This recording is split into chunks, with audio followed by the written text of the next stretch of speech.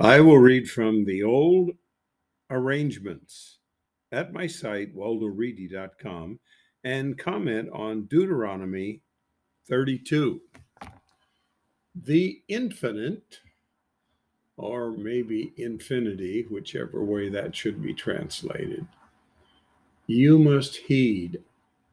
I will state the planet you must heed my mouth sayings. So this is supreme, addressing the agents and the planet's humans. Okay, my teaching will trickle down like the rain. Wow.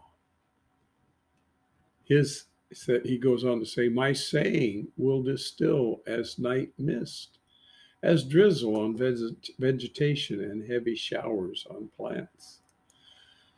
Verse 3, I proclaim originator's name. You must ascribe greatness to our mighty one. 3. That's his name, originator, or Yahweh is the phonetic, but it means originator. Now, I think Moffat did not translate it poorly. He translated that eternal. And it is certainly implying that he is eternal and not just originator. But if he is the originator of all, then he had to always exist. Verse 4, the crag's work is flawless. Who is the crag? Well, that's none other than supreme. All his ways are ethical. Mighty one is stable, not for evil, correct and pleasing. Verse 5, he is corrupt to him. Their defect is not his sons. A perverse and twisted generation. Verse 6, vile and unwise people, will you recompense to originator this way? Is he not your papa who acquired you? He fashioned you and established you. We need to understand his superiority and his claim to us. Verse 32, verse 30. Okay, let's try it again. Verse 7, you must remember past days. You must discern years of a generation and a generation. You must ask your papa. He will tell you. And then it's elliptical for you must ask your elders. And of course, they will tell you. They will certify to you. No, just tell you. Verse 8, with highest apportioning the ethnic groups with separating earthling sons. He has designated territory, and we're not to marry across or stray out of that territory, or we don't have the property we may think we have. And it continues, he placed people's territories according to mighty one's high-ranking one's son. So he's arranged around the geopolitical center, which is where mighty one's high-ranking one's sons will be placed. Verse 9, originator's part is his people. Heel is his portion. Heel, of course, is phonetic Yaakov. In verse 10, he found him in the desert land and in the place of chaos, a howling waste. He turned him, he discerned him, he protected him like the pupil of his eye. Verse 11 continues, as an eagle stirs its nest, hovering over its young, spreading its wings, carrying it on its feathers. Verse 12, originator alone leads him. An alien mighty one is not with him. That's talking about a demon. Verse 13, he caused him to sit on the land's high places, eat fields produce, and suck honey from the rock-solid mountain and oil from the crag. So what we see here is that Yaakov did inherit, and then he was removed from that inheritance. Verse 14, not that it isn't still his inheritance. And interestingly, if you read it here in this book, it goes from the Mediterranean to the Euphrates. Verse 14, you will drink wine of great bloods, herds butter, flocks milk, with fine lambs, that word is fat, Lamb's fat is really referring to the finest lambs. It's not referring to chewing on the fat. And fertile's ram's sons. Fertile is more referring to the soil. And then he says, and with fine kidneys of wheat. Interestingly, he uses language where it is plural for the word wheat. And we would use the word wheat, but it's plural wheats. And that's really the way it should be. If you've ever been around wheats, barleys, oats, they are always in the plural. I hardly ever see one. You could get one separated out and probably get rid of the hull and pop it in your mouth. Verse 15, upright one. You know what that is? That's phonetically Jeshurun. That's referring, though, to Jacob or Israel. Will become fat and kick. You will become fat, gross, and gorged with food. He will abandon mighty one too. Eloah is mighty one two. Elohim is mighty one three. El is mighty one. Who fashioned him and despised his helps crag. Verse 16, they provoked him with alienating, sorrowing him with disgusting customs. Yeah, we do the worst things possible in the name of some God. I never refer to Supreme as God. I refer to him as supreme and eternal. We need to understand the difference because humans and spirits are referred to as God. They slaughtered to the demons. Ooh, that's terrible. Not mighty one two, Eloah. Mighty ones, that's actually the word there is the same as mighty one three, Elohim. Mighty ones, that is demons, they knew not. New ones coming from near. Your papas did not fear them. Crag generated you. You have forgotten mighty one who labored with you. Verse 19, originator saw and spurned his sons and daughters from provocation. Verse 20, he conveyed, I will hide my faces from them. I will see what is the culmination. Without him, there's nothing. They will be a generation of perversity, sons with no truth in them. And we certainly are a generation of perversity right now, whatever that was back there in those days. Verse 21, they provoked me with one, not mighty one. That's, of course, El, not El, but they provoked with one that was demonic. They sorrowed me with their evanescences. You know what evanescences are? The old plop, plop, fizz, fizz just bubbles away. It's very transitory. It's just not lasting. Supreme has ideas for us that are permanent and lasting, like character. I will provoke them with not a people. It'll be somebody they don't even know.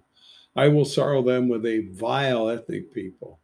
Verse 22, a fire is ignited in my nose. That's a sign he's upset and displeased, and will burn to unseen's depths. Do you know what unseen is? This is the phonetic word for Sheol, or in the New, it would be Hades. It means the same thing, unseen. What's unseen? The cremated body, the buried at sea body.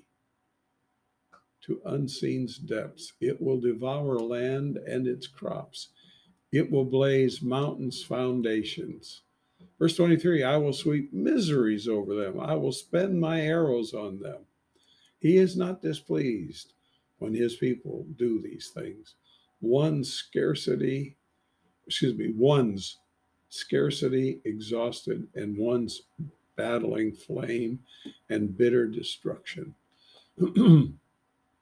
I will send animals, tooth in them with grounds, poisonous crawling ones. Sounds like snakes or poisonous lizards. Verse 25, a sword will bereave from outside and terror from within. Youth will with virgin, nursing with white-haired man. Verse 26, I said, I will shatter them. I will eradicate their memory from humanity. Verse 27, I feared enemies' provocation. Their foes recognized. They said, our hands are raised high. Has originator not caused all this?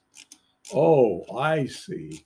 So Supreme punishes, he's guilty. No, he's punishing the guilty. We're a bunch of boneheads who never get the point. They are an ethnic people of destructive purpose. Terrible indictment of us by Supreme. No understanding is in them. Yeah, we think we're smart. We are very dumb, very stupid, very ignorant, very godless, very ungodly. Verse 29, they were wise and prudent. They must discern this to their culmination. Verse 30, how will one pursue 1,000 and two not cause 10,000 to flee? Their crags sold them. They've been sold out by Supreme. Originator caused them to surrender. You need to understand it. We haven't won a war since 1945. We are really in high risk danger because we have been godless. Their boulder is not like our crag. Our enemies are judges. Verse 32, their vine is from the demon's vine. We need to be with the vine that is supreme. And it's discussed there in John, I think, 15. Their wines are from tyranny's fields. Whoa, that's not the way to be. Bitter wine is a cluster of poison for them. Their wine is reptiles' poison and snakes' cruel venom. That's never what we'd want as wine. So he is putting us down as very evil people, and we should be put down. Has it not been stored with me, sealed in my storehouses? Verse 35, vengeance and recompense is for me. It's interesting. He puts that in the singular. Their foot will slip for the time. A day of their calamity is near. It is very near. In fact, I think it is here right now. What is prepared for them hastens. Verse 36, originator manages his people. Don't forget that. That is the whole key. He manages.